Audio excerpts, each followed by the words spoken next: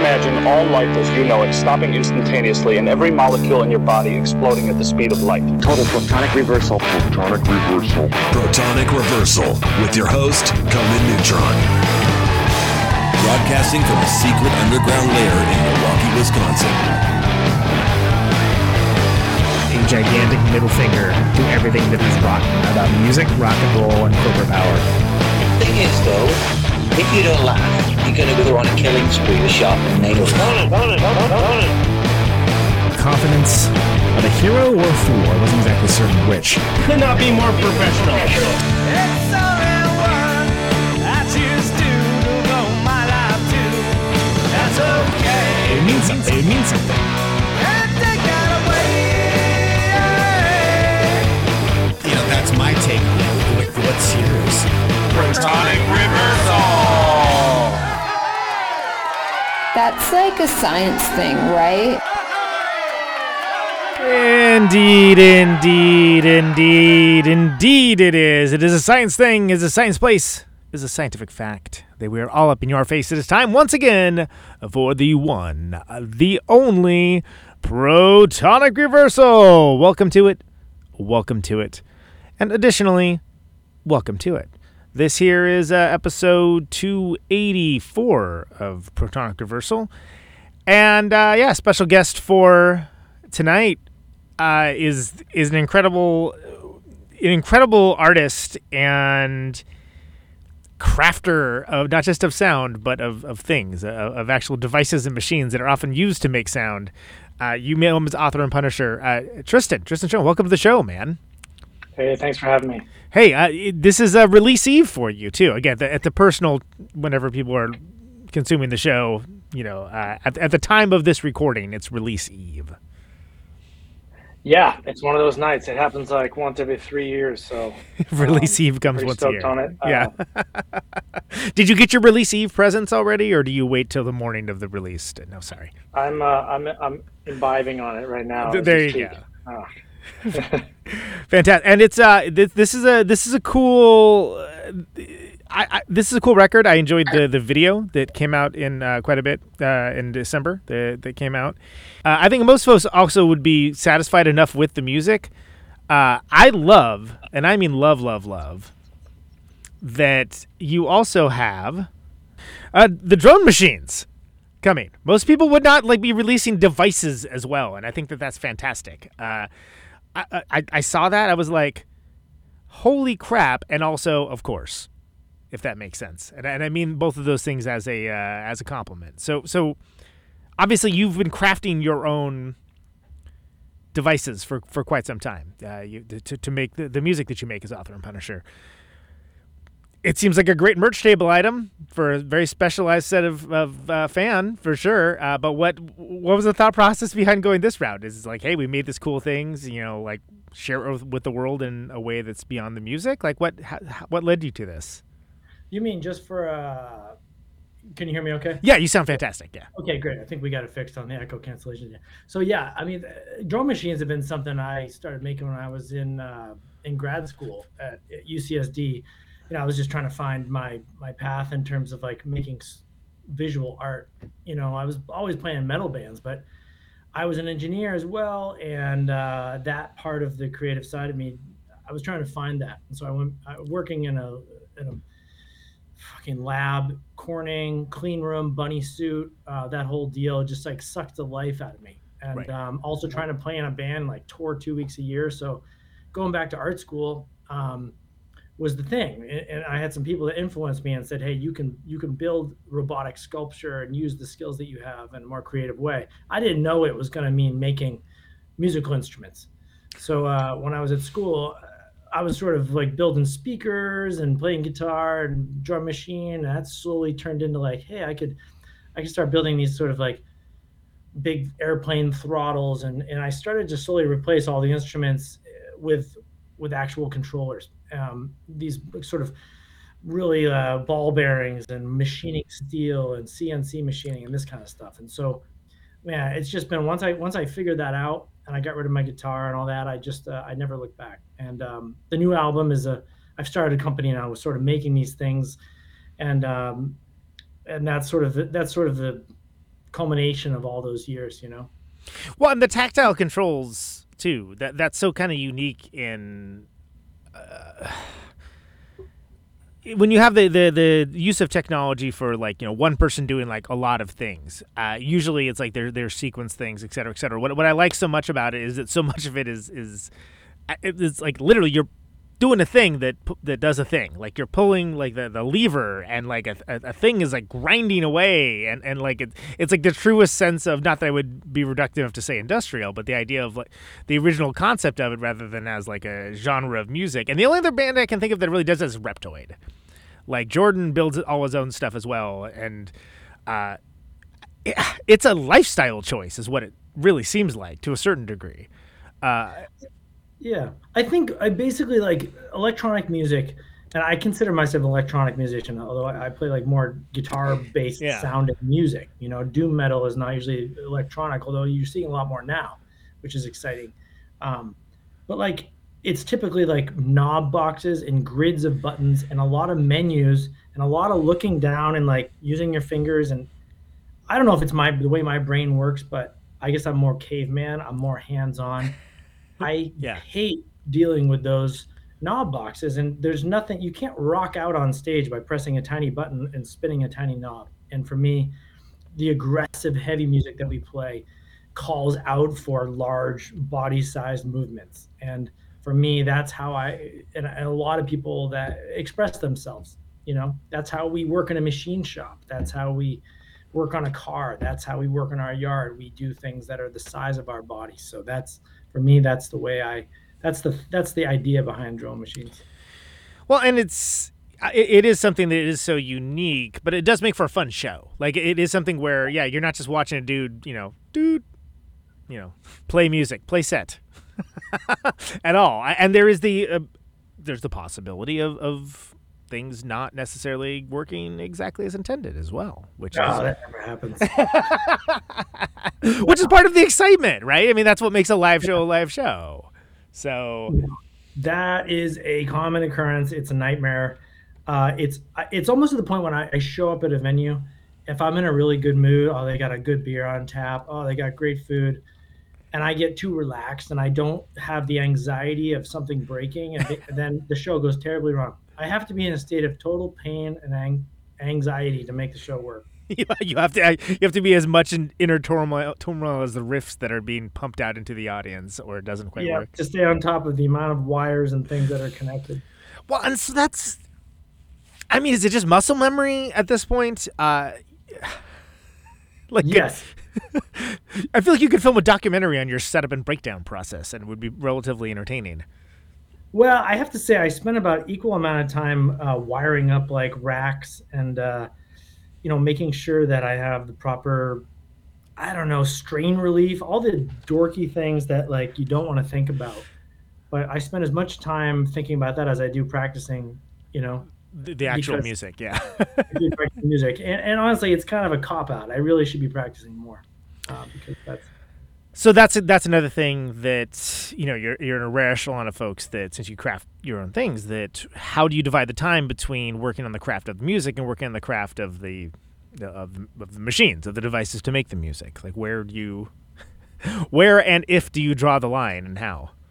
Well, I'd say like in the last few years, I've sort of pulled back on the development of machinery because I sort of hit this sort of this moment, this crossover point where I realized that like I've sort of found a sweet spot for how I like to play, and developing drastically different machines would take me years to learn how to play. So I have something that I can play my drums with really well, and I'm not going to change that now. Because you have it and it does the thing you want to do, and you're exploring that as an instrument, really. Right, and that doesn't mean I'm not going to develop other things that will make drums, but I may not use them. I will develop them for other people because I have a lot of ideas, and I've tried out other ones. I've built 4 other devices that play drums that I don't use because I like this one that I built.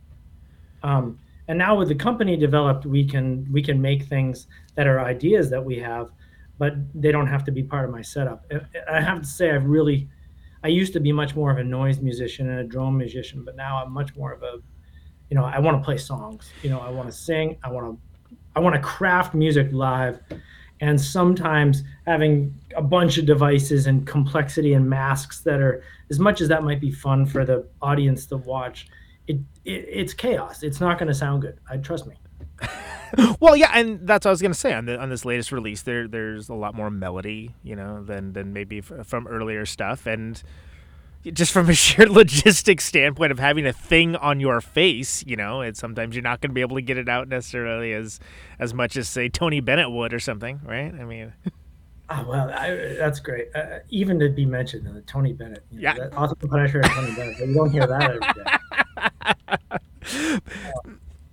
But I mean, so that was a conscious choice, right? You were like, hey, let's lay into this piece of it and try I think what happened was, after getting back from the Tool trip and having, I brought the best, sound and lighting and people along with me on that tour, in addition to having their crew, being able to talk to them every night and say, hey, what did you guys think? Hey, I'm having trouble hearing the vocals on this part, or the bass is so heavy. And I actually got to listen to Maynard's vocal mix through my monitors for a show. And I really got to hear what he hears, because I was having some issues when the bass is really heavy, like, where are my vocals? And so that, when you have that kind of uncertainty, singing light vocals over heavy music is difficult, because it's hard to pick out the pitches when you're just like flooded with bass. You're like, whoa, I can't even hear anything. Yeah. So hearing how they craft the mix in his ears so that he can sing. Of course, he can probably sing perfectly anyway, but for me, they do everything they can to help him, and it really helped. And by the end of that tour, I could hear my pitch and vocals getting better. And so when I got home after that tour, I was like, oh, okay, I think I can do that thing I've been wanting to do, which is, be a little bit more melodic with my vocals.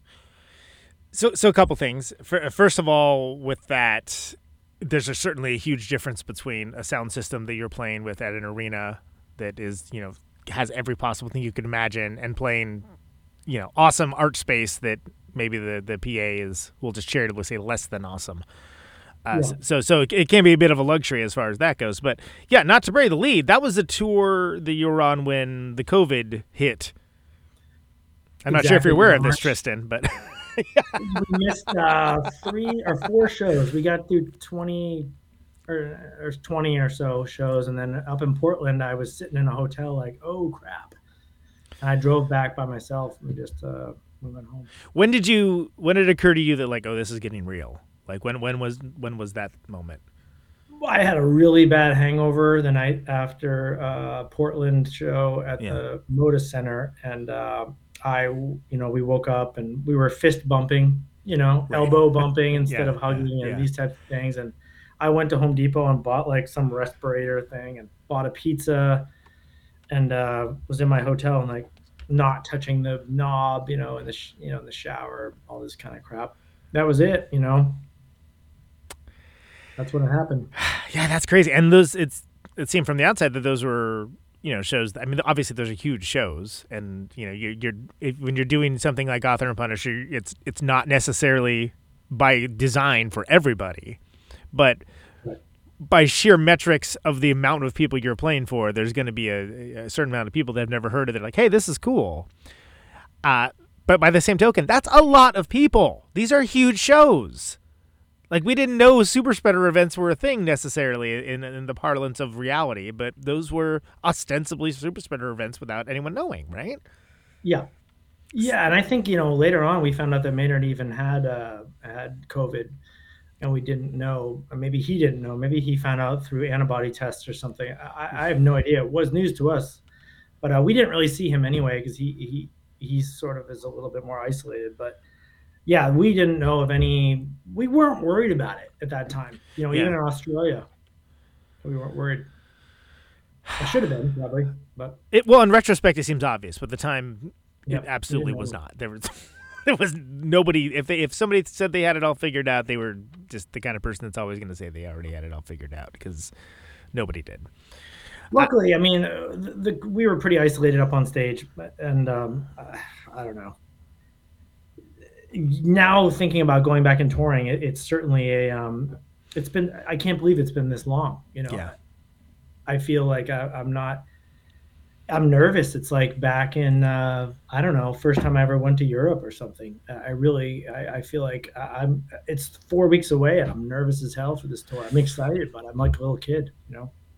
I mean, I think the one good thing is that people aren't going to take it for granted as much. I think, right? I mean, hopefully. Exactly. Like that person who's like, I don't know. There's always like some fan that writes to you forever online for like months before the show. Like, dude, what's the start time? What's the set list? Oh, blah blah blah. They're going to be T-shirts, and then they don't show up. Yeah, I'll There's try. always, every show. There's somebody like that. And you're like, oh, why do I wait? Why do I bother? Yeah, exactly. So, and it's funny. So you mentioned. So we were talking about going to Europe and stuff. It occurs to me that like you're not just putting a guitar in in a flight case and checking it. Like this is what is it from a pure logistical standpoint? How do you get your apparatus from point A to point B when it's like a fly out, fly in situation? Man, how much time do you have? We got all the time in the world, man. You tell me. I've actually most of my instruments have changed their design because I needed to figure out how to have the minimal amount of bags in a 50-pound 62 linear inch Pelican case. Because yes, you can go huge, but pretty soon if you're doing like fly-in festivals and stuff, it's just unaffordable. You get $1,000 for the festival, but you're spending like 15 to 2,000 on the bag. So I had 3 bags, and then for me, like, so the instruments are designed in CAD with the materials, so I know exactly how much it's going to weigh in the case. And then you got cables and all this stuff, and then you got merch. And when you're traveling by yourself, I have a guitar player now, so like we can split the bags up a little bit, and I store, and then tables for me, because in Europe you've got these really strong DJ tables because electronic music is like a much more lucrative industry. So you have these really strong aluminum tables with the legs screw in, so when you bolt my instruments to it and I'm slamming on it, it's not sliding across the room. So or breaking. Finding these like German tables by this company Butech. We drove way out of the way on tour, bought these tables. I store them over there, and they bolt together. And when I go to a festival, it's like, if you don't have these tables, I'm not playing, because otherwise it's going to slide off the stage. Those plastic roll. The U.S. needs to up their table game. I believe you. Yeah. There's nothing that pisses me off more. Like, it ruins my night if I show up and somebody's like, well, we've got this like there was a schoolhouse and we got this desk. You can bolt to that. And I got C clamps and I'm bolted and I'm bent over trying to hit the instrument. Yeah. It sounds like a nightmare. Yeah. Because that's the thing is that I think folks that don't play don't understand like those kinds of logistics. Right. And I guess like there's sort of the more stripped down, easy to understand one would be like the cinder block that has to go in front of the bass drum or something along those lines so it doesn't scoot across the floor. But that stuff makes a difference. They bring you those little bags like, oh, we've got these. And it's like this little sandbag that they use for like a photo stand. And I look at them like, that's not going to work. That's not going to fly in this band's army. I need like 3 kegs. Right, exactly. Yeah. So we can put the kegs. Is this filled with dark matter, sir? Because otherwise that's not going to work. Yeah. Exactly. What kind of beer is this? Maybe Belgian, a triple stout or whatever. But so the tables are a surprisingly big part of being able to successfully put on the show. Is what it sounds like. Well, the original ones were welded. I used like steel and I welded them, but obviously like that was like early day drum machines. I did bring those machines on the Tool tour, but I try not to bring those out. It's a nightmare. It's very heavy to lift, like 300-pound disc, and they bolt to this like butcher block top. But you need light tables that I can spec, and I can tell the promoter like, hey, can you have these tables? Yeah.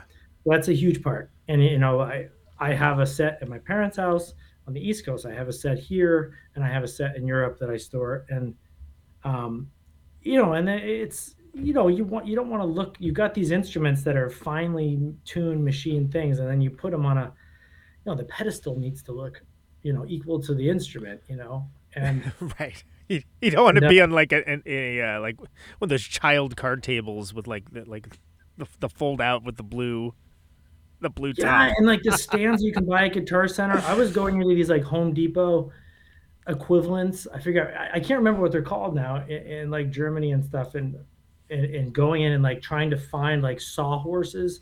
I can't tell you how many hardware stores I've been to in Europe trying to find the right stuff, and just like it's ruined the whole trip for me sometimes. I just can't find the tables. Because you're basically on a quest. And then also even trying to get across what you're trying to do, I'm sure is just like a challenge where, well, why would you want to do that? Like And Europeans are very, as maybe you've heard, are very honest. Germans will come up to you and tell you, like, if you're playing on the wrong table, that's obviously not the right thing. Right. He'll come up to you, excuse me, I just wanted to say that I think maybe you need some better tables. And like, at the end of the night, when I dropped the instrument, it tipped over, and then I'm like, thanks. Thank you. Yeah, appreciate that. Thank you. My t-shirt got T-shirts are over there. Thanks a pants load. But your set was great, you know. Exactly. I tell you. Or my favorite is the actually you were better last time, but this was okay. Oh. This was okay. Thanks for coming. Thanks. Yeah. Thanks a lot. Yeah. So you kind of dropped it as a just as an aside, but you have another person in the band. You have a guitar player that playing that for I mean, as usually a man that is sort of like quintessentially known as like one of the one-man bands that isn't the, you know, bass drum on the back and cymbals on the knees one-man band, but like the one-man band and the fact that it's one guy doing everything. And it is usually a guy. but you know, the Melvins, they always had a different bass player. Yep.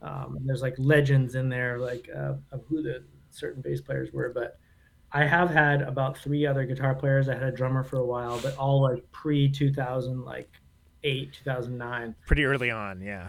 Pretty early on, and which is weird to be like that's early on now, but whatever. Time's a flat circle.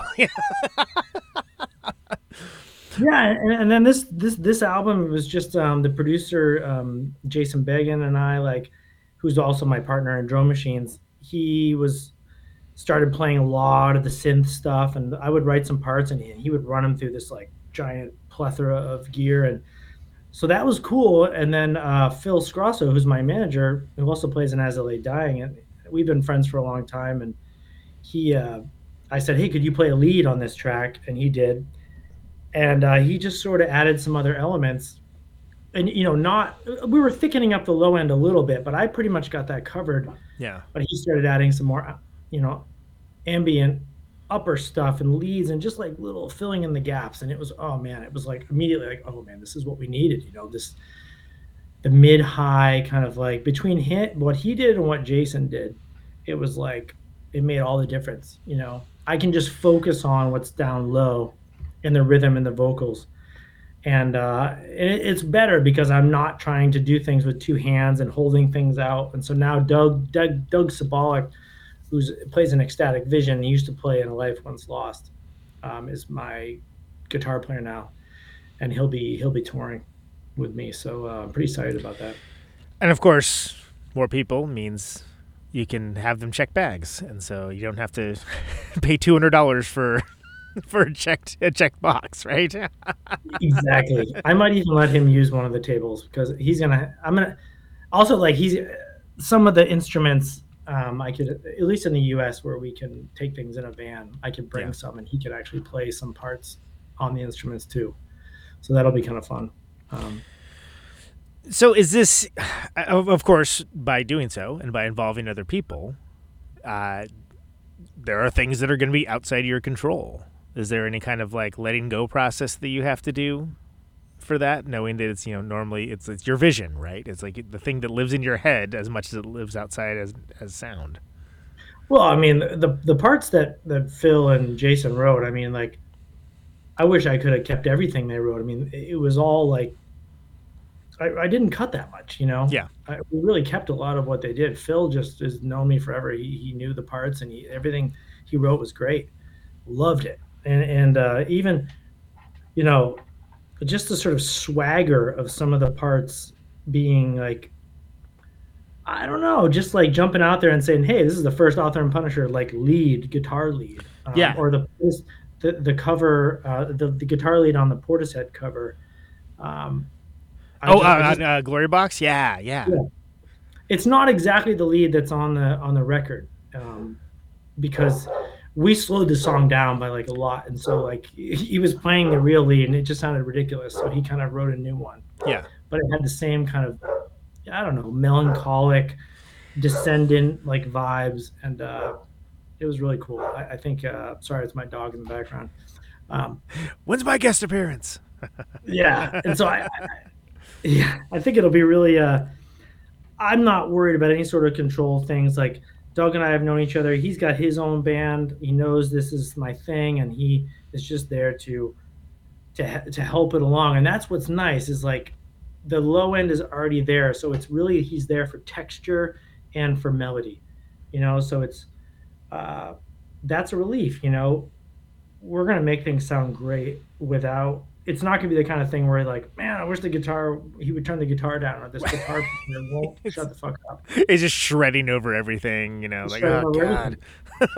It's enough. We get to cut the wah pedal out, but right. He plays in a psych band, so, I get it. Well, and it's a pretty lush record. And, of course, we're talking about the new one here, Cooler. And there's a lot of layers to it, right? Which isn't to say that like everything was like super minimalist before necessarily, but I think it lends itself well to the extra instrumentation. Did you talked about not wanting to really cut anything out. Was it difficult when you're sitting there and finishing the arrangements and mixing and whatnot, like to figure out like, okay, that is great, but it distracts from this other thing that it needs to be doing at that time? And I guess more explicitly, was putting this one together any different? I mean, circumstantially, it's going to be different because it's during the COVID and during quarantine, but were you approaching it differently than the other records? Well, I feel like every record has its own kind of interesting set of circumstances. And I think back to, let's just work backwards. Beastland was in between album cycles and touring schedules. And I was just sort of, I don't know, it was at a time when we just ran out of time. But that was kind of cool because it put us under the gun, and the album is a little bit more harsh sounding than I think it would have been if I'd had a lot more time. I think it would have approached sort of the lush, more, I don't know. I just think it sounds a little harsh. It sounds a little more punk rock, a little bit more harsh industrial. Yeah. A little more angry, threw a little bit more distortion on things just to get them to sit better in the mix. Mel Canhone working with Phil Anselmo, I think like that he had his whole team of people on that, and that was amazing. He's a real, that guy's a hell of a musician, man, and he helped me a lot in that. But they took a lot of control out of it for me. I couldn't use a click track. There were some rules that they had, Interesting. What? I said that's really interesting, like not using a click track as things like to be all live. Like, yeah. So there could be more of an ebb and flow to it, right? I mean, that'd be the idea. Yeah, and now when I go back and listen to it, there's really an ebb and flow. It's like, eek. A little bit too much ebb there. A little too much ebb, and but then going back to like Drone Machines, that's the similarity. That album for me, I had endless amount of time, and that's what it's all about. I just had, pandemic started, and we sort of knew that we were going to be in the shit for a while, and I was able to just sit down and with once I got all the parts from everybody, I still had like 4 months to mix it, and between Jason and I and Phil coming down and giving advice, and I just got it to sound exactly how I wanted. I have no complaints about this, the way that it sounded, the heaviness of the low end, the sort of lush, the depth and breadth of like the low tone, like the layers of the low stuff for me is like satisfying. It hits the subs and it like fills your ears. That's what I like. It definitely seems like it's the kind of thing that would reward someone with a sound system with a subwoofer. You know? Rather than just like playing it unaccompanied through phone speakers, was the first time I ever saw somebody do that. I was absolutely horrified. Where I was like, Oh God! But well, you got to whatever. make sure it sounds good on those. But there's like the when I listen to some of my favorite like doom records that are played by like live like stoner doom bands, I just don't understand how where is their kick drum? You know, oh, we left it at home, dude. yeah, Yeah, these I are my hear you. favorite. No, I'm not going to name any bands, but like I came from like listening to like drum and bass and Godflesh and like dubstep and these types of music, and it's all about the kick drum and the bass line, and a lot of these bands, I think like just turn the bass drum up. I mean, yes, I agree. I'm pro kick drum, and I'd vote. Yeah. Yeah. Godflesh is a good example. Did you know? I think when you do when you're in a band such as yourself, right, you're going to get like a lot of comparisons, and people have a certain palette of bands that they compare to. And that's always been something that kind of, from the beginning, actually in a different way, more towards now. I mean, I think if anything, like some of the newer stuff is like Jesu, if you're going to pick a Broderick joint, which I'm totally for as well. Yeah. But there's worse things to do than be compared to geniuses as well, right? I mean, that's, it's probably okay. Justin Broderick was just such a trailblazer, you know, he still is in terms of, guys that like got a techno project. He's mixed hip hop and metal in a way that most people can't do, and they should never try to do it because they'll just fail miserably. Yeah. And he's just one of the best. He can sing beautifully. He can be harsh. He can be aggressive. There's a track, Circle of Shit, which is on Songs of Love and Hate, and I just love this track because it's just got this like hip hop beat, and it's heavy, it's bassy, it's got guitar, it's like perfect. Like it's such a melding of all these genres. I love it. Yeah, and he's got a long history of it, right? That's fantastic. There's something to be said for knowing that. But it's, I mean, do you think, is that something where, I mean, do you get tired of hearing about it? Like, of what people's ideas of for Author and Punisher? No, I love the comparison. I mean, absolutely. Yeah. I mean, he's a huge influence. There's just no, you know, I've crafted my own thing, you know, but I will, you know, if people say it's a Godflesh ripoff, well, it is. So. Well, you did, what is it, Body Dome Light, right? I mean, try to play like another band. You can't do it. Yeah. You know? I feel like that whole thing is like, I've tried to, you know, subconsciously model my voice after Scott Kelly's voice. Roses for, you know, it wasn't on purpose. It was just like I was in high school listening to him, and it was like when I went up and first screamed to the microphone, it was like, you know, what was I was singing Through Silver and Blood, you know, trying to sound like that. So. Yeah, absolutely, and even with those guys, I mean, after a show, they're just spent, right? They're just like they've laid it all out there. I have a story exactly about that exact Oh, really? thing. Okay. Lay it on me. I got to play with Neurosis the first time. I think it was Southwest Terror Fest. I don't know how much time we have. So you're fine. You're fine. Go ahead. Yeah. There was Southwest Terror Fest. I think it was at I can't remember the venue in Tucson, but like Sun was playing and Neurosis and some other bands, and I was playing, and we were sort of sharing like this green room thing in the back, and so I was used to, from the Phil Anselmo tour, like feel like the party. And so like after the show, like after his set, we'd all roll into the green room and party because Phil wanted to party. So Neurosis, the first time they play, like I run out the green room and I got some beers and I'm all a little bit tipsy, and Scott and all of them, they've got like incense, and the dudes are like laid back with their shirts off, you know, like very chill. Yeah, like exactly. The smell and the aroma and the whole vibe was like, you know, not a house party. Yeah. not wild antics backstage in any way, shape, or form. That's not to say that didn't happen at some future shows. Those they do throw down, but it was just funny. It's like, oh, okay, everybody's got their own thing. I mean, do you like kick open the door with like a 12-pack under one arm and be like, hey, hi guys. Sorry, y'all. It's like, man, these guys are intense. Well, but I mean, it's like, look at the show that they put on and that have put on for, you know, decades, right? I mean, it's there's nothing it's like an exorcism practically. So yeah, it takes a get it. lot out of them. Especially Scott is just one of these guys that just puts it all out there every night, and you can tell at the end of the show. Even before he plays, like backstage, he's pacing around, like getting in the mood, and you're like, Yeah.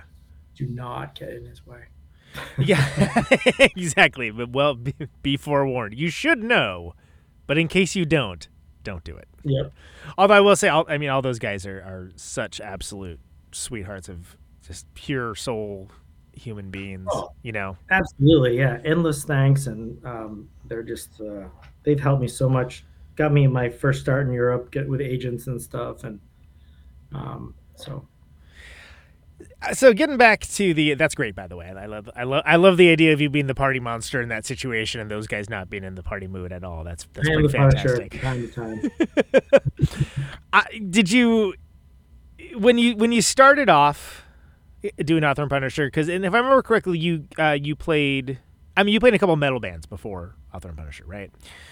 So was the idea that like, let me just try this out and see if I can even do this, or did you have like a more overarching concept from the beginning? Well, the one man band thing I think was a sort of a result of I had a drum machine band with guy Shone, who actually writes a lot for Decibel magazine, and Rue Morgue, and he and I grew up in southern New Hampshire, and I think when I was freshman in college, we had a drum machine band called Empathy Test, and there was another band now. There's another band called Empathy Test now, who's more like I believe like EBM synthwave stuff. Not the same band, but we were doing like drum machine, 2 guitars, bass player, my friend Travis Anderson, and that sort of planted the seed of like I was programming the SR16 Alesis drum machine. And then when I was in college, I had a band that was called Falkirk, which was a more kind of metalcore, early Mastodon, Neurosis kind of vibe. I was singing and writing a lot in that band. And then when I graduated, I went to Boston, broke that band up, but never done any real touring, Right.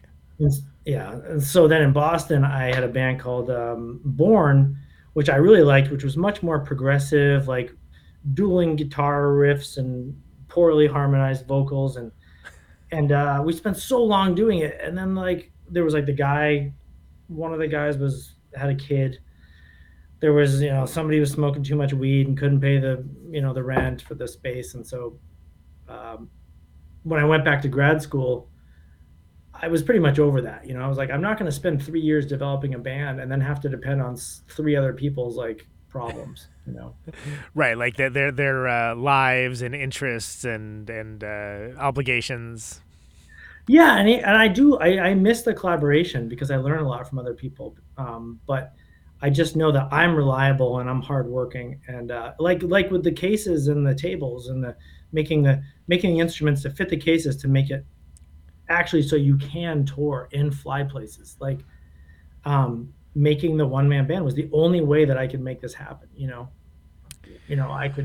know that I can have a 1-person band, Hawthorne Punisher, and I can rely on myself. So.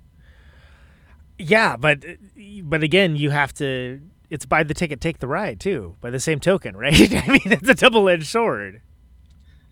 Yeah, I mean, the thing about it was, I mean, at least at the beginning, I mean, I didn't really starting in 2004, we wrote the first album, and it was guitar and drum machine, and I would play it to my fellow art students at the school at UCSD, and they sort of nodded along and just kind of let me do it. I don't know if any of them really liked it. It was politely tolerated. I was a fan of metal in the whole department. I was just like, hey, I'm having a concert, and they would just come and have the beer. Yeah. And then slowly, when I started playing more noise and less like industrial metal, I was doing noise for a few years, 3 or 4, 5 years. Basically, it was just because I didn't know how to play the instruments properly. So it was like, right. So was there like a learning curve towards that of like, oh, actually, this is musical when I, pull this way and and it rotates at this particular BPM? or whatever. Yeah, it was an experimentation. I was like, okay, I got rid of all my like Marshall and Mesa Boogie stacks and built my own sound system. So there was a guy, Matt Hope, who's an artist. You can look him up. He is came from rave culture in the UK, and he was in the program at UCSD, and he was like, all that crap, all those particle board cabinets are shit. If you want to make a real sound system, you build it out of Baltic birch, and you design it with software so that it can handle all of the wattage and everything. You can make real bass. And I was like, oh, okay, I'm gonna follow this guy. Yeah. Let's go build your own thing. Yeah. Yeah, exactly. It's easy. Just build it. Yeah. Okay. Great. Build it. But we had the facilities, and we had nothing else to do. So he taught me how to build all that stuff, and so I built this big dub rave sound system for metal, for industrial metal. Yeah. And then I was building these things, and so really at the beginning I was just experimenting with sound. Like, how does this thing sound through this, and how can I get the most bass? Fast forward now, it's like I use some of that stuff, but anyway, at the early part, it wasn't that I'm a huge fan of noise or drone metal and drone music. It was kind of I'm gonna test everything out this way. Well, it's a good way to test out the capabilities of the things you're using to make it, right? And then you can, hey, I've done that. Now I'm going to do something else with this. Yeah, and for example, you're playing a song, and I'm hitting the drum with my right hand, and I'm playing the throttle, making a pitch bend with my left hand through my software, going through this big sound system, and then I want to change parts. So I want to change the sound that each of these things are going to make. So I made a pedal board, and I'd press a button that would change this thing in software. So it got to the point where my setup was like playing this whole set, sitting in a chair, left hand, right hand, mouth, microphone, controlling. I was blowing beats that were a MIDI controller with my mouth, forgetting the things that I was pressing. I was probably drinking too much. And, and it got to the point where I was like, okay, I need to really streamline this stuff. And so I started to learn the software more and started developing ways to automate the changing of all the machinery, the settings. So that was a big part of it, is the software to making. So the extra member in my band was software, knowing when changes were happening. Yeah. And knowing how best to deploy that in a way that, it's not going to make you hopefully too in your head about it. So you can still perform the song, but it's also performing the task that it's there to do at the same time. Yeah.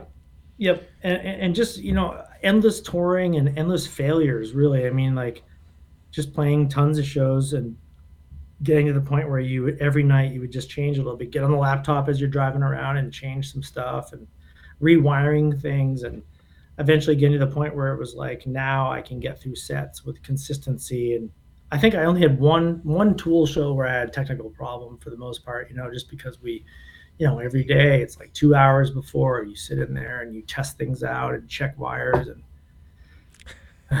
it's a whole operation. I mean, it seems, but I think that's it seems to me that you take the challenge of it not being easy. You have to want it. You have to want to do it a little bit. It's not easy, right? You have to, and for me that kind of leads to some of the immediacy and also just the unpredictability of whether it's true or not. It does kind of seem like the whole thing could fly apart at any minute. Not like that the compositions are, but I mean literally the equipment sort of oh wow, that's he's building an unholy death machine, and at any minute there is sort of there is sort of a feeling of I just remember being a goalkeeper. I'm not a goalkeeper. My brother was in soccer, a big soccer fan, but he it was when you get scored on, you have to have a really short memory, because you just have to forget that it happened. You can't get bummed out about it. So when I have a bad show on a tour of 23 days, you just can't get bummed about it, and you just got to move on and say, hey, the next one's going to be good. There was only 25 people there anyway, so who gives a shit? There's really keeping a positive attitude about it. Well, and that's one of the nice things about touring, right? Is that you got a chance tomorrow to do better if you feel that you didn't do well, and I would say also that the worst part of that is if you think that you played badly, and then some of the merch table comes up, hey man, that was awesome, and you're like, oh yeah, thanks a lot. Yeah, young musicians or whatever, or starting musician, just play as many shows as you can and don't put too much value into any one of them. Um, Yeah, it's more about it's the river, right? It's yeah, keep it going. so there's two things that I want to make sure that I do before I let you go. One of which I want to talk a little more in depth about. Drone Machines, like the company, not the. You got so many things called Drone Machines, so feel like I have to stipulate, but Got the album and the company. the album and the company, yeah. So dronemachines.com, right? Like just for folks that are curious. And so what are you hoping to achieve with kind of unleashing this piece of it over to the world? I mean, you've got these like sound machines, right? That do the thing. This is, I think, the perfect time. People are locked down, trying new stuff. I think everyone's baking bread for a bit. Why not do some drone machines, right? Sure. But what are you thinking? This is something that like other folks are going to latch onto for creativity and stuff like that? Is that the end goal, or is it just like put it out there and see what people do with it? Right. Well, that's a good question because obviously I don't think what I do and the type of music that I play is not exactly the most popular type of music in the world. And the guy, Jason, who's a partner in this, we talk about that a lot. Like, we're not going to make these like industrial goth machines that, spider webs all over them. These are, Right. but also like we understand that there's a sensibility of things being raw and there's not a lot of plastic and there's not a lot of edifice, like we're not trying to make these things into this, like, they are the thing that they look like. You slide it, you push on it, it's heavy. You're making an interface that is like, you want to feel like you're in a little machine shop. Yeah. You want to feel like you're moving dials. You're at Chernobyl. Like anything could explode out of them. Totally. Yeah. In Chernobyl, they did not like put rubber coating on their knobs to make them feel better. Like they were Right. metal knobs, and they Harsh, brutalist metal that. Yeah, exactly. You were pushing a thing back with all your strength because nobody bothered counterbalancing it to make it easy to do. We want it to be, we want this to be a really tactile. If you have an instrument, we want it to feel good. Like, so we're gonna have things like materials like concrete and wood and raw steel. If you use raw steel, it rusts. So as you go, like the parts that your hands touch will sort of like polish the surfaces. Things like that you start to get this like relationship with your instrument, Right. that is, you're not going to get a relationship with an array of pads and say, oh man, these things changed my life. There's these rubber pads and an array of 8x8. Like, Right. I love this thing. Like, oh my God, if I didn't have this, who would I be without this? Yeah. And so like, we're trying to make something that like you can play without looking. You don't need to go through menus. It's open source. So like, there will be a community of people online and a forum where you can trade code. So you can program these things in a very concrete way. That's something love that that. we That's really great. value. That's awesome, because who knows what people are going to come up with, right? Somebody might come up with something. Oh my God, I never thought of that. Fantastic. Yeah.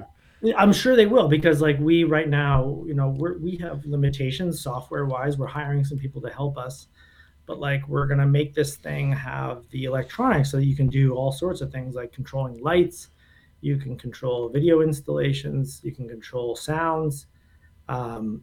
Eventually we might put our own sound engines in them, so that like they are their own synthesizer, because a lot of people will ask like, well, it's not its own, does it make sound? And I'm like, well, okay, what types of electronic instruments make sound? Synthesizers like Moog synthesizers? Well, that's just a controller with a built-in sound engine. Exactly. It doesn't Yeah. have magic in it that makes sound. It's like yeah, we might do that, but like our focus is really the hardware, ball bearings, metal, really high quality things that will last longer than you live. I love that, because I feel like that's nobody's focus. Yeah, I mean, you think about it, guitars, like a Gibson guitar, like these things get handed down through generations, but like nobody's handing, I don't want to shit on any of the electronic music instrumentation companies, but like like Circlon is a company, Sequentix. They make a Circlon. It's a sequencer. This stuff is hardcore. People will have these for years. Yeah. You know? It's built to last. High-end Mo stuff, absolutely. Electron. There's some companies out there that do some really great stuff. But it's just a shame, especially with climate change and, you know, sustainability. Like, we need to start thinking about, like, if you're going to make something, you're going to charge people money for it, don't make it fail, you know? Yeah. Don't make something disposable that'll be, you know, purposeful obsolescence in like a year and a half. That's interesting. Well, I didn't even think about it from that perspective, but that makes a lot of sense, really. Because I mean, yeah, and if anyone ever balks to the price, that can be your go-to, also. You know, you can be like, "Come on, man." and then one other thing is just like from a performance perspective, we want these things to be.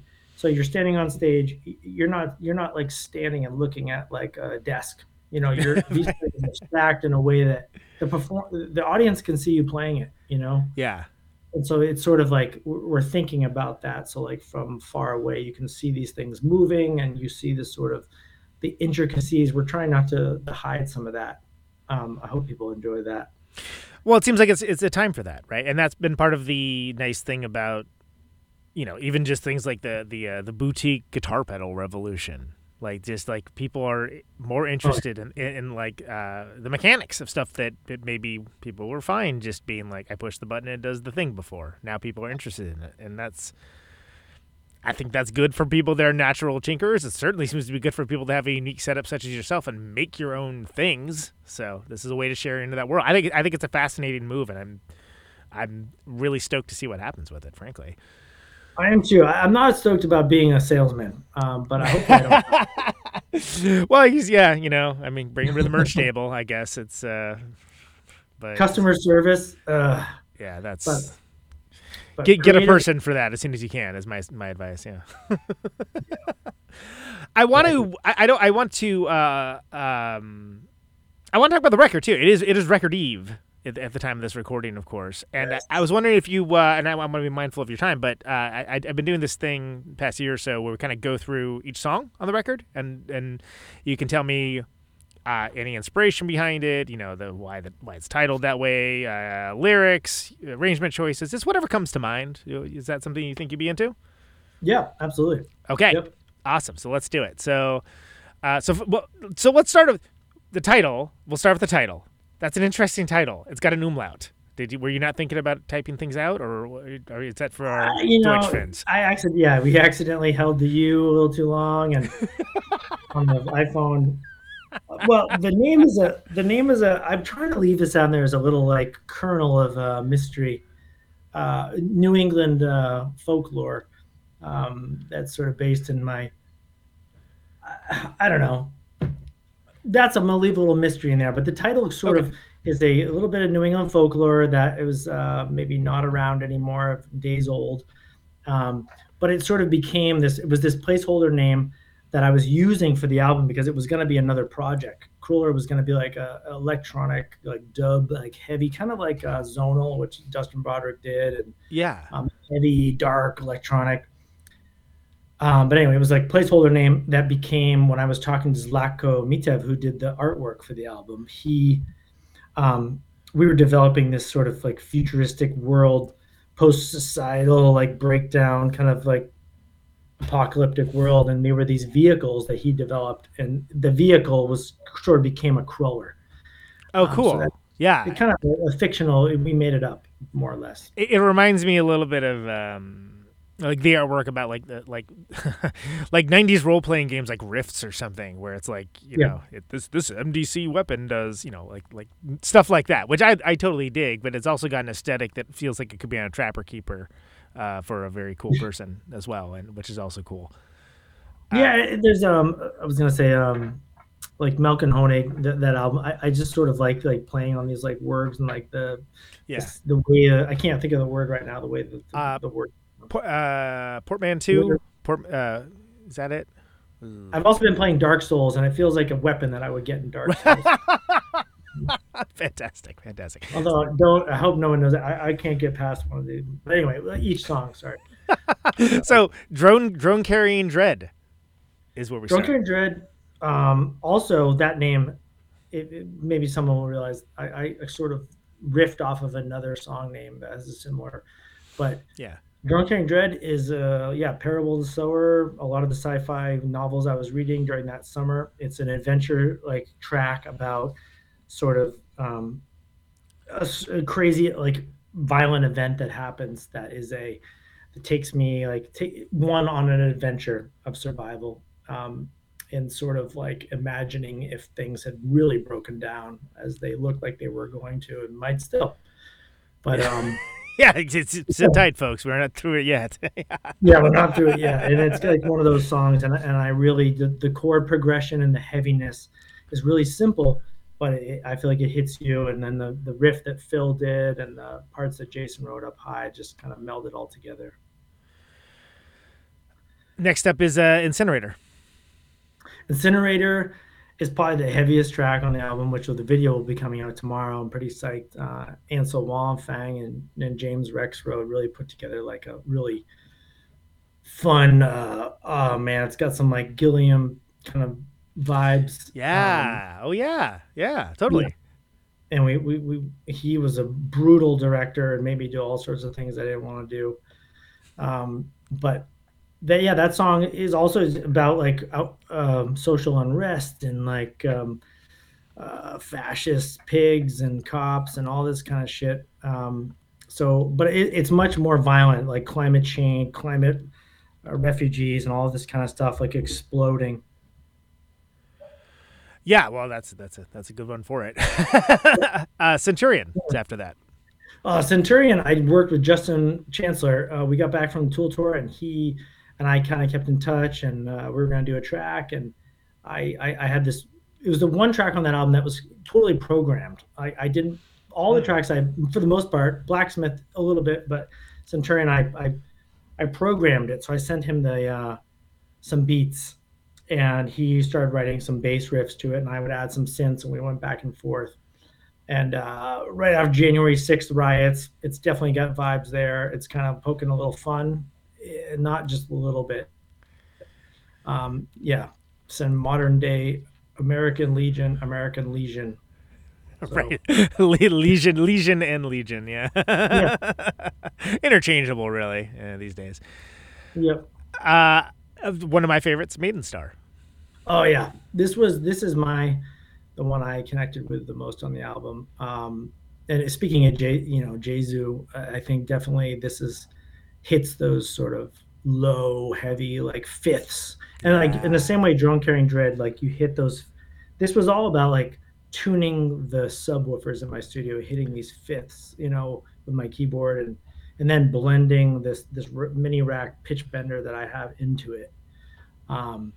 So it's just it's a little love song about things, going to hell at the end of the world, and also a little Torch vibes in there. I think like totally. Hum and these bands. Yeah, Hum had an album that came out. Yes. The one that came out like two years ago or something, right? Yeah, awesome album. So, and like out of nowhere, just like surprise Hum record, like wow, fantastic. This record kicks ass. There's a cool video for that one too for Maiden Star. That's if I remember correctly. Oh no, we did one for Drunk Hearing Dread. No, it's for Drunk. Okay, it's for. Oh, you're right. My bad. Yeah. Yeah, Zlatko did all this amazing illustration for that. That's the one's got the illustration. Okay, sorry. Yeah. Getting old. Misery. Misery lyrically is, I was during the whole summer of protests, and Trump's border wall was getting built on the southern border and near us in southeast San Diego, and they were building a wall, and they were blasting through some of these Kumeyaay burial sites, and they were finding bones.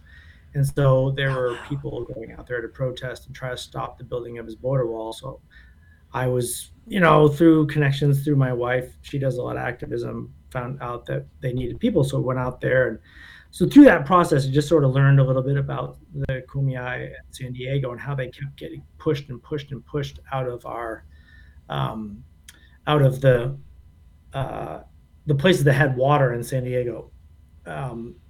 Basically anywhere that had any vegetation that would grow. So they were pushed out into the hills. And anyway, so the song is about colonization, and it's not a very positive song. I'm not going to say anything like that. But and then it was largely a programmed beat. I was playing it live, but it's very electronic sounding, and I did that because I was hoping that Danny Carey would play drums over it, and he had pulled his one of his muscles. Okay. Weightlifting. I don't know that guy. Danny, come on, man. Yeah. And so we were like down to the wire, and he was like, I think I could do it. So he threw the drums on it. It was like he did one take, and I was able to mix like all these Danny Carey drum tracks. I felt I invited all my friends down. I was like, you got to check this out. I got all the Danny Carey drum tracks. Right. Yeah. Sure. Why wouldn't you not? Right. Of course. And to good effect, I would say too, for that one also. Yeah. It's awesome to have like fills and like hi-hats. Like those are things I don't do. But it gives it a unique sound because of that. And that's, as anyone. I haven't decided if live I can't really just sequence his drums, but sometimes I'll sequence stuff, and I don't know. It seems like too much. I can't have him along with me. It's going to be a different track live. Well, I guess it would have to be, right? I mean, if you can't, but that's fine too. It's still a good song without that. So it's just what's going to have a different life in that way if you decide to play it. Yeah. And then of course after that is the fantastic Portishead cover, which is a band that I dearly love. Oh, I'm glad to hear that. Yeah, Dummy is just one of those all-time great albums. And they are, I've said this in too many interviews, but I'll just say it again. I feel like it's like the doom metal of the electronic world. They're like what's the word? The sleep of trip hop and dub and electronic and drum and bass.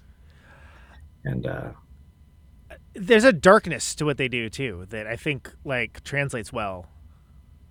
I think it's more like melancholy. That's what I feel like is for this album is the theme is like this sort of like, it's melancholy, but it's kind of enjoyable at the same time. You're a little bit bummed out, but you're drinking a bottle of wine and you're going to watch, you're going to watch like a Lars von Trier movie, but you're going to kind of enjoy it. I was going to say Fassbender, but it amounts to the same. Yeah. Okay.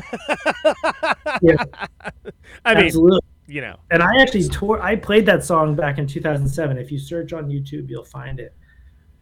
There's a Author and Punisher Glory Box. Musically, listen to it. It's probably not the best quality, but I've been covering that song for a long time, and now I was able to do it how I wanted to. Awesome. Well, and like I like the pacing of it too. I think it gives it a unique feel that way, rather than it just being. Not that the pacing of the original is bad or anything, but it just gives it a unique feel, and I think that's nice for covers that aren't just, hey guys, remember the thing? Here's the thing. Well, it's like when you update a song, I wonder if they went and played it now, like if they wouldn't replace some of the, the bass tones to match the way things change, Right. They have to make it sound really hit hard on a sound system. So anyway. Well, they did that. They did that live album that was at I think Roseland Ballroom, and when they did what was the big hit? Sour Times. They did it purposefully like more minor key and like a little more dirgy, and like it sounded like really cool. Like it sounded more brutal, I guess is the best way to put it. If that's like, but I was like, oh, that's a great way to take your hit, so everyone gets to hear the song that like there's 25% of the people here that only want to hear that song that's what they're here for, but do it in a way that's interesting for the musicians as well as for the diehards. Exactly. Yeah. So Blacksmith Blacksmith is a track I did with Jason. We wrote this track together. Jason Began Viter, as he goes by, and I wanted to have a funny story about this track. I sent this. Well, I don't mean this in any disregard, but I sent this track to Health because we were going to do a collab track, and I sent them this track a year before we recorded this, and they sent it back to me and said, "Oh, we can't work with this," I was like, "Fuck!" I really wanted to hear what they did on it. That would have been crazy, yeah. What are you thinking? But anyway, we'll get a track soon. But yeah, Jason, I wanted to have a track that sort of started with my normal like heavy, like low things that blend together, and then kind of evolve into just craziness, and my drums were replaced by breakcore and jungle beats and stuff. So that's that track. Do you know Health from way back? Like I've never met Health, but we chat. We just got in touch through because we have similar interests and go in similar circles and stuff. And now we're doing this tour in the fall with Perturbator, so I'll get to hang out with them. But hopefully that'll happen soon. Well, the only reason I asked is because if I remember correctly, they're from like the Smell scene, like the LA club, the Smell, not like. Maybe, yeah. Smell. I mean, I'm in San Diego, so I've never. Maybe I'm wrong. Maybe I have met them, but I don't think. And John is from San Diego originally, but I believe he lives up in maybe LA, somewhere near there. Right. So no, we never met. Okay. Well, it's around the same time, so it's not outside the realm of possibility, right? But it also doesn't mean that everybody hangs out together too all the time. I'm gonna hit him up this summer. Maybe we'll come up with something. There you go. You'll figure it out. You'll get that collab going. And then last song on the record, title track. Crueler. Yeah. Yeah, this song is like the name, is a bit of an adventure into ambivalence. I don't know. I think this is one of those songs, like a lot of my previous tracks. It's sort of a bit of I would say like a free association of just having fun with lyrics and thinking about. It's a much lighter track, I think, than the rest of the album. It's just kind of maybe not the way that the song evolves musically, but at least from a lyrical standpoint, it's just kind of it's a fun track. Not much to say about that one. I mean, it's the title track, so it's clearly there's some affinity towards the record, right? Yeah, last songs are always a weird thing for me. Like the Beastland on the last album was like, yeah, I don't know. It just maybe it's like, well, I don't know what to name the song. Let's just give it the title and track name, Well, I think that's definitely the case. I think with a lot of the bands from the '70s, like I don't care. I'm just here to do cocaine, man. Like whatever, that's fine, But yeah, there was somebody that said that that I don't know if there's that album Tarkus. Yeah. Oh yeah. I know it well. I knew the album cover before I knew the album, but yes, I know it well.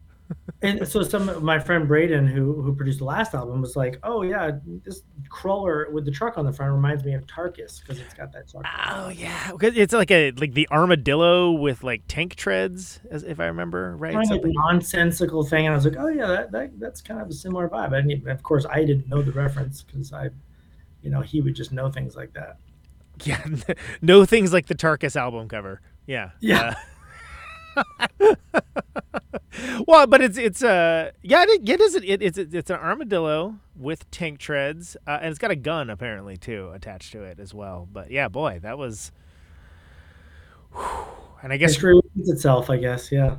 I guess Greg Lake was like, "Yep, looks good." Yeah, exactly. That's it, all right. That's what we'll be saying 20 years from now, 40 years from now. So with Crawler, you've got I know the Bandcamp, you got a limited edition pre-order, and it's like the 2 LP. It's like the Black Ice with Spatter. And I'm bringing this up because there's a lot of vinyl nerds that listen to the show, and and then there's another LP set it's Pink and Orange, right? It's the 2 LP. Anyway, there's a lot of cool stuff. It seems like coming with this. That's this record. Yeah, I'm going to be releasing some merch. I was waiting till tomorrow. I should have done it before, but things have been so crazy on this record compared to other ones that so yeah, look out for that. There's going to be some new merch, some more tour dates announced. We're adding Tijuana as a warm-up. Really? Wow. Yeah, that'll be March 5th before LA, and then changing some venues. It's not like other tours, man. Like everything is like, oh, that venue canceled, they're closed. Oh, fuck, yeah. So going to Russia, so maybe we'll be in war, or maybe you'll be stuck in prison. Yeah, exactly. Who knows? Anything can happen. Back to touring. Agent just wrote, he's like, "Oh, do you want to add Kiev in between these two shows?" I'm like, I guess so. Sure. Why not? Why not? Well, so yeah, authorandpunisher.bandcamp.com. You can also get it at, of course, through Relapse. That's if you've heard of that place. Holy Mountain carries a lot of my stuff. They pretty much are the U.S. seller for all the AMP merch, and then Evil Greed over in Europe has the LPs, and we'll be releasing some merch as well tomorrow if you're in Europe. We're looking to add some other ones, but yep. Killer. Awesome. Tristan, I want to thank you for spending so much time with me. This has been great. Last question I have, it's the only canned question I ever ask, and you can choose to interpret it however you like. Okay. Why do you do what you do?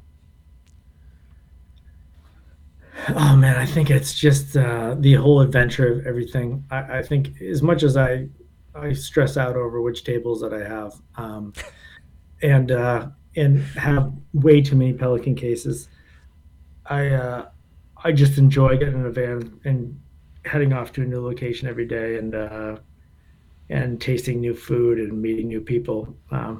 So, well, I'm glad you get to do it, and I hope I get to see it at some point. You know. So. Yeah. Thanks for having me. This was fun. It really chill atmosphere. I enjoyed it. Take care, brother. Take care. Safe travels. See you later. Thanks. There he goes. Tristan Shone, Author and Punisher. Cool guy. So, yeah, get that Author and Punisher, bandcamp.com. Get that pre-order if you are a vinyl person and if you like things that are cool. So let's listen to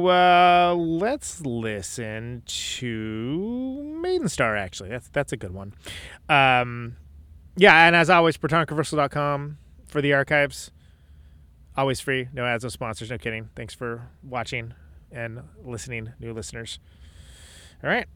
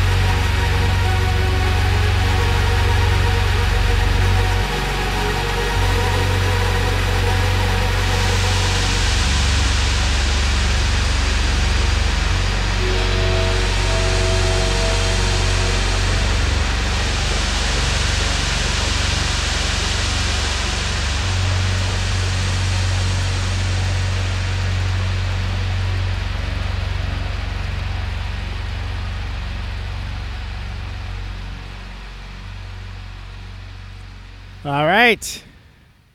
Maiden Star, Author and Punisher. That's a crawler. That, if you are listening to this live, that comes out tomorrow. For everyone else,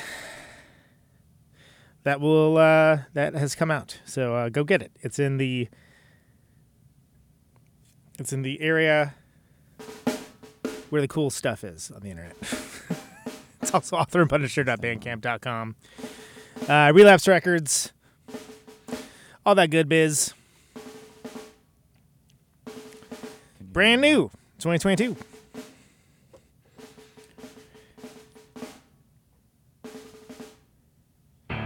Anyway, name of this show is Conan Neutron's Protonic Reversal. Thank you so much for listening to it. This show broadcasts Thursdays, 8 Eastern, 7 Central, 6 Mountain, 5 Pacific on Radio Nope. RadioNope.com. Say yes to Nope. Also Twitch, YouTube, Facebook, I suppose. Whatever the kids are up to. Yeah, the kids. Archive's always free, ProtonicReversal.com. No ads, no sponsors, no kidding. As we come to the close of our broadcast day. If you like the show and you want to get episodes sooner, $1 a month at the patreon.com/ProtonicReversal will absolutely, positively, 100% achieve that goal. Signing off, Also help support the show. Mr. and Mrs. America, and all the ships at sea. Thanks everyone for sharing the show around, Anyone within the sound of my voice. liking, subscribing, all that business. All that really helps. Protonic Reversal also on I've got Instagram, protonic.reversal. 50,000 Twitter. watts of power. Protonic Reversal Pod, I think. Facebook Protonic Reversal Show. I should really have those be standardized, huh? Anyway. Protonic Pod for Twitter. See, I'm giving out the wrong names. Anyway, I appreciate all the support and folks Microphone helping conspire the fire. sound into electricity. Protonic Reversal. Still on top. Can you hear me now? Stay safe out there Out on Route 128, you're dark and lonely. and take it easy. I got my radio on. Can you hear me now? Can you hear me now?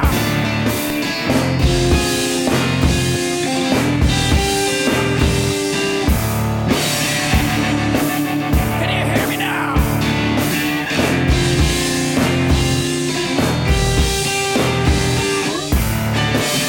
Can you hear me now? See the radio.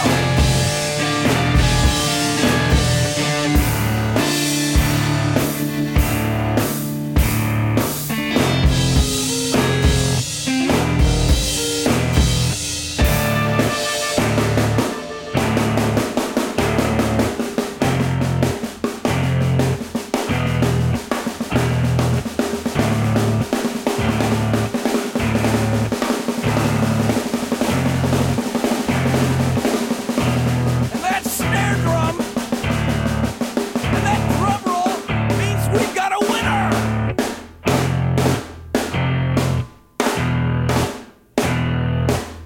If you're the fifth caller, or any caller at all,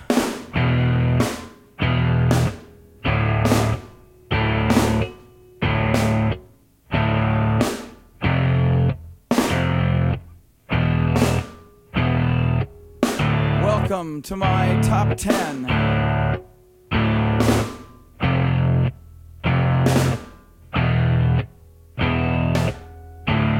I'd like to thank our sponsor.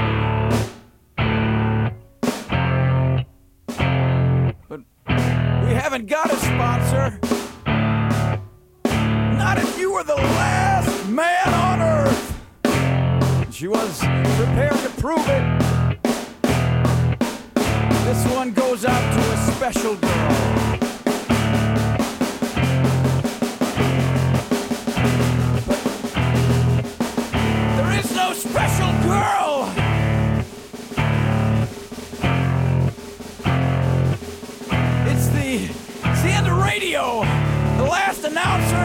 plays the last record. The last what? Leaves the transmitter. Circles the globe in search of a listener. Can you hear me now? Can you hear me now?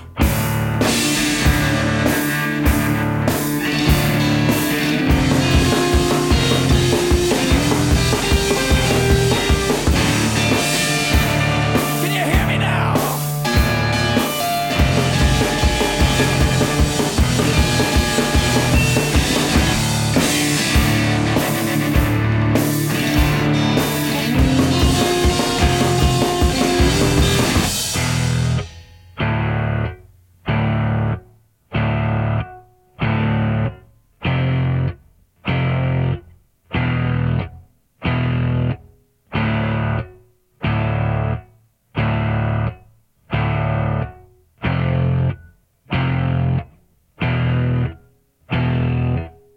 Is it really broadcasting if there's no one there to receive?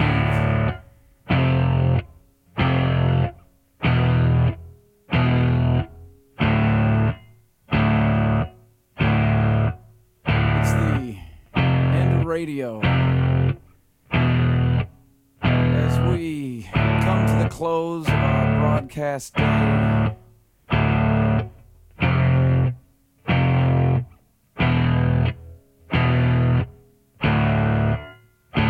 got my radio on.